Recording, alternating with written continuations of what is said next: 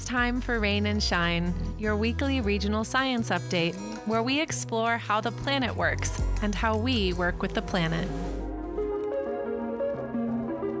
Here at Rain and Shine, we get a good amount of questions, concerns, and folktales about bugs.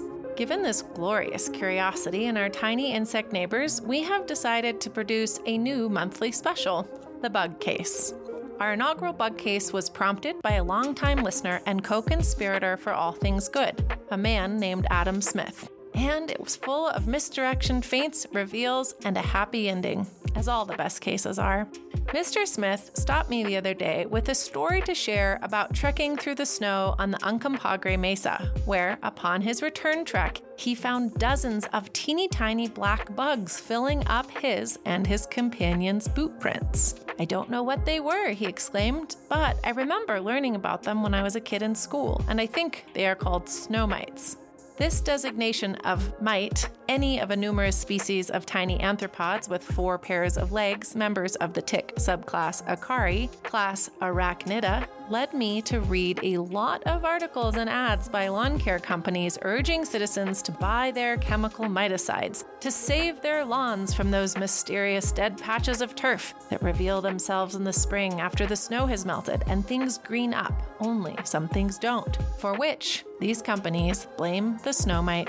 Personally, I would take a dead patch of grass over deadly chemicals, but I don't have a lawn, so it's not really a question for me. Back to the mites. The thing was, the snow mite has red legs and prefers lawns, not the wilderness. And Mr. Smith said the tiny creatures he saw on top of the mesa at 10,000 feet were all black.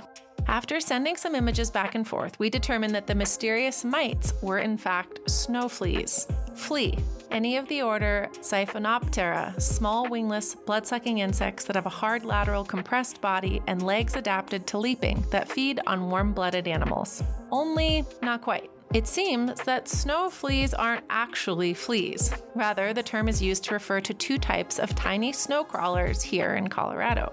The true Colorado snow flea, Boreas coloradinus, is not a flea, but a tiny scorpion fly, an insect familiar to fly fishers. But these little bugs hatch in the late winter and spring, and here Mr. Smith was in November witnessing hordes. So again, this must not be the bug we were looking for. The second creature that commonly gets called a snow flea, but is also not a flea, and in fact is not even classified as an insect, is a tiny creature commonly known as a springtail. Springtail, or Collembola, are considered soil mesofauna and come from the ancient order of 6-legged animals called hexapods. Springtails, it turns out, are a far cry from the destructive mites and blood-sucking fleas they are so often confused with. They are a crucial part of nutrient cycling in the soil, helping to form soil microstructure and organic matter as they break down dead leaves and moss. They are found almost everywhere in natural areas that have thick layers of moist, spongy soil throughout the year.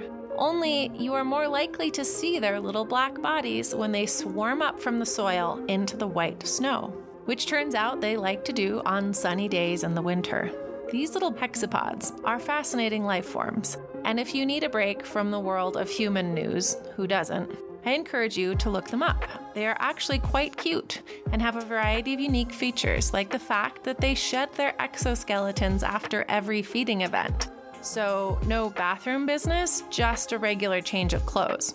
The males and females never touch for reproduction. The males lay sacs of spermata for the females to find and choose from based on scent, we think. And most relevant to their sighting by Mr. Smith, their blood is filled with a cryptoprotectant, an antifreeze that is a sugar-based solvent similar to the glycol used in automobile engines.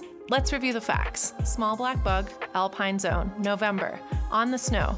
I think we can call this bug case closed.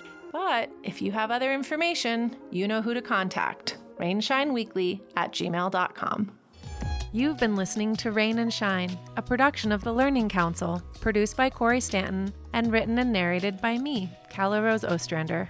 To submit your nature and science questions, email us at rainshineweekly@gmail.com or visit our Facebook page. And thanks for listening.